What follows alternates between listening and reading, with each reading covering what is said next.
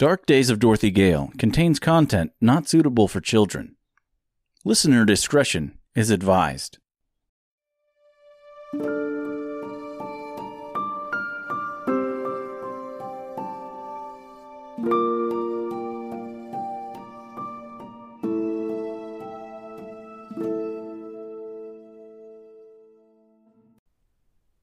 Dark Days of Dorothy Gale, Chapter 18, The Great and Terrible, Part 2.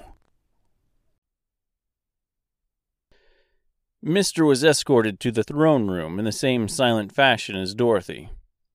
He was amazed by the sight of it, a large green emerald throne in the center, and walls that were nothing but large windows, and for him, lined with chairs facing outward. Mr. calmly walked over and took a seat and stared off into the west.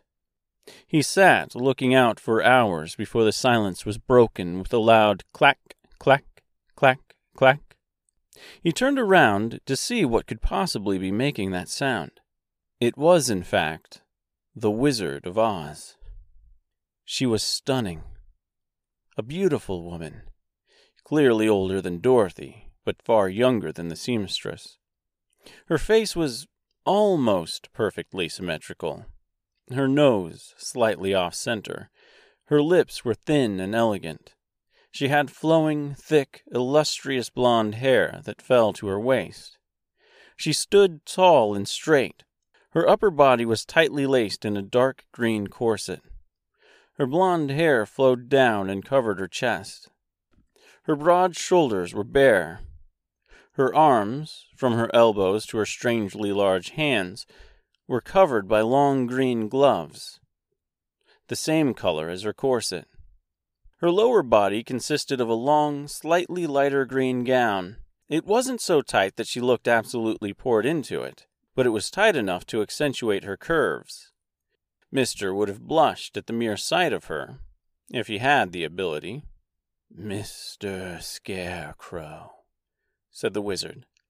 Her voice was deep, and there was something slightly off about it. "What brings you here, aside from your friend Dorothy Gale?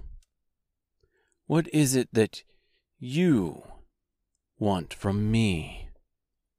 He looked at her blankly for a few seconds before realizing he was supposed to answer.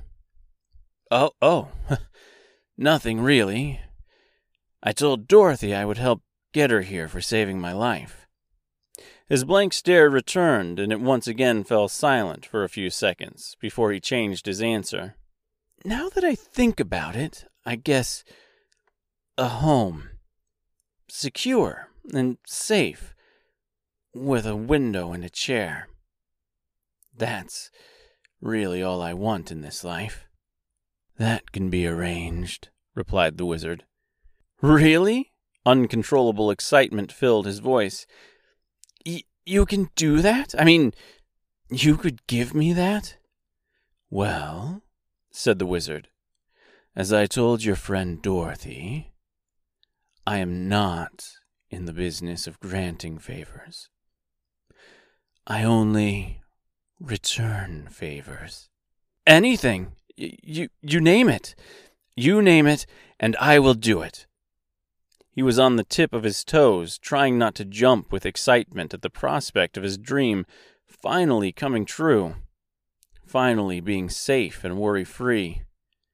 The wizard, without saying a word, walked past him into the window he had been looking out. She stood, looking in silence for several seconds. "Go to the west with your friend.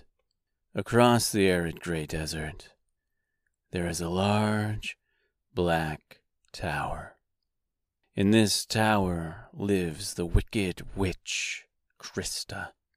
She must be destroyed, and if Dorothy succeeds, you can return here and live in this very room for the rest of your days. You will be safe here. That I promise.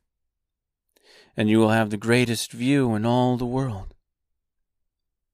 "Well," said Mr. with a slight chuckle, I've been traveling with her this long. What's a few more days?" "Good," said the wizard. "You two can leave in the morning."